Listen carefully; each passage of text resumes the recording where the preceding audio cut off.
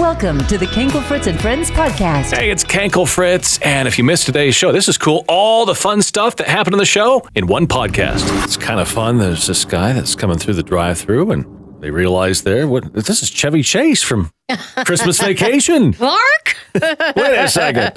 It's Kankelfritz and Friends with you on Family Life Radio. We're talking about, have you ever met somebody famous? Jim is with us. What do you got? I met Muhammad Ali twice. Wow. How'd that happen? Yeah, it was pretty incredible. The first time I was a student at Central Michigan University in Mount Pleasant, Michigan, and I was a member of the program board, and this was shortly after one of his retirements. He came in for a speech, and I just got lucky and got seated right behind him. What was that like? Oh, it was awesome. I mean, I got to overhear a lot of his conversation. It was just interesting. It was more than interesting. It was fascinating. He was quite a showman, not just in the ring, but in person as well. Oh, wow. And then the second time, me and my wife were returning from a trip from Hawaii, and we were on a layover in Chicago. And down the hallway, we see this big entourage coming, and I go, wow, it was at quite a distance, but we knew something was going on. And as it's getting closer, it's Muhammad Ali. Wow. What are the odds? Yeah, that's pretty cool. It was. It's kind of crazy, the same guy twice. Yeah. You know? Yeah. You couldn't have planned that if you tried. Yeah. You're like, can I meet someone else famous? No, you're going to only meet Muhammad Ali. Hope you're having a wonderful day. I hope people are being nice to you. Oh, my goodness. Yes. I had an experience this morning where I feel like maybe the girl I was talking to has already been lit into today. Now, of course, we get up super, super early. It's very rare to be able to even find a coffee place up, but there is one on my way to work, and so I stopped and I ordered. They have a white chocolate mocha right now, and I ordered it, and she said, we are out of the white chocolate mocha right now. And I just went, oh no, kind of teasing, like, oh no, what will I order? She's like, I'm so sorry. There's a national shortage. Like, all of our stores are out of it, and we can't get it in. And I know this is really inconvenient, and I'm very, very sorry. And I was like, what have you seen this morning? Like, what has happened to you this morning? Calm down. And, I have seen it other places, and I feel like, somebody may have already been unkind to her, because we are dealing with shortages. We're dealing with staff shortages and product shortages, and there are long lines, and people are just frustrated. And I've seen a lot of just, like, people being unkind to those in the service industry. I think that people are, well, maybe it is the shortages, maybe it's something else, but people are maybe a little more annoyed or irritated. Mm-hmm. Right, I said annoyed weird. Annoyed. And I don't know why. Maybe it is that. Maybe it's, who knows? It's interesting. I went into, I had to go to urgent care because I had fallen and hurt myself. I twisted my ankle pretty bad. I thought I'd broken it. Oh, no. And the nurse was asking me what I did for a living. And I'm in the radio. She says, really? I thought of doing that. I think I'm going to get out of nursing. I'm like, why?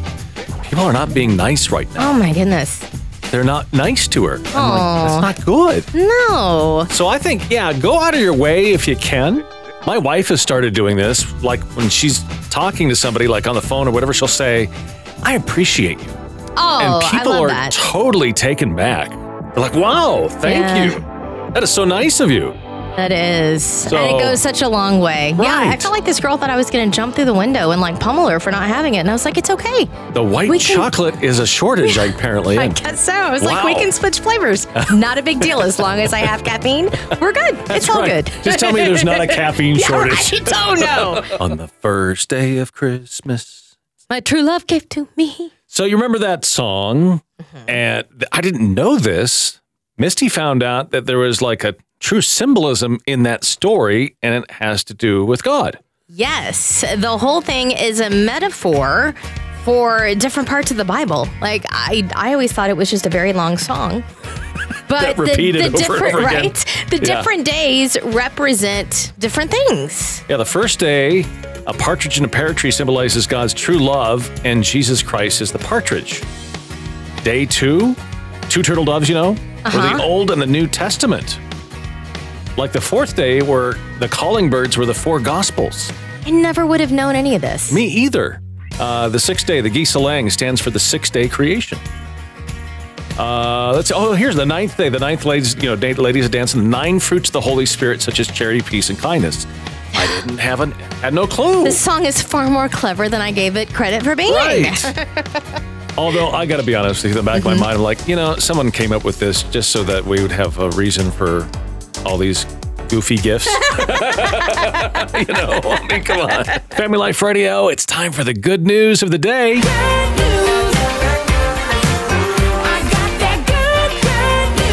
Rebecca is with us. Tell us what's going on. I just had my first baby in July. Congratulations. Yeah, awesome. Baby girl, baby boy? Baby girl. Aw. It was a rough road getting to her. My baby was originally twin, and unfortunately we lost her twin. Oh, I'm sorry. At about 10 weeks. Yeah, thank you. It's been hard.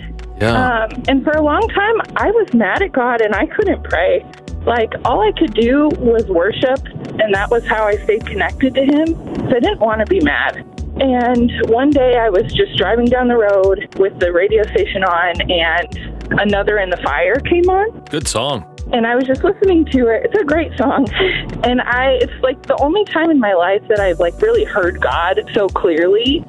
And He just told me, like, I'm sad too, right? And it was in that moment that I just released a lot of that anger towards Him, because it's not His fault. He didn't want this for me. He didn't want this for our family. It's interesting. I guess it depends on your view of God. If you view that God controls everything, that's a really hard pill to swallow. But I see too many things happening in this world that aren't God's will. That's right. Yeah. We live in a fallen, goofed up world, and a lot of stuff happens here. Well, that's encouraging, isn't it? I think it is easy to forget that, but Right. you're right. He does get sad with us, and he Does. does hate to see us hurt. And just knowing that, there's something comforting about that. I agree. Yeah. Well, good. What's your baby girl's name? Liberty. Oh, I love that. What a great It name. is. Thank you. Somebody sent us something from the perspective of Mary, kind of like maybe you could relate to her in such a way. Yeah, maybe you've been in that position where you feel like you just don't fit in, kind of tolerated, never celebrated. You're in it, but not a part of it. Sometimes we can be surrounded by people and feel so alone. And this woman named Kristen was putting out her nativity. I guess one of her children needed something, so she was interrupted, went back to it, and she came back and she saw Mary sitting alone. And she said, I had to wonder if Mary ever felt that way. She wouldn't have fit in with the religious crowd. She had a child before marriage. She wouldn't have fit in with other women. No doubt they were talking about her. She had a baby in a stable. That wasn't good enough for a lot of people. Her newborn was a threat to the kingdom. That's a lot to take in. Right. People worshiping her son and others going, who do you think you are? Are you kidding me? And this is what really struck me. It's that she found her place with Jesus. What a beautiful reminder for those of us who might not feel like we fit in or accepted. Not only does He want us and accept us, He desires us and He loves us. He loves you. And she ended it with, come find your place. It's with Jesus. It's true. If there ever was, when you read of really all that happened to Mary, she would have been an outcast. Yeah. I mean, you had a child and you weren't married yet, and you got all that going on there. So it's like,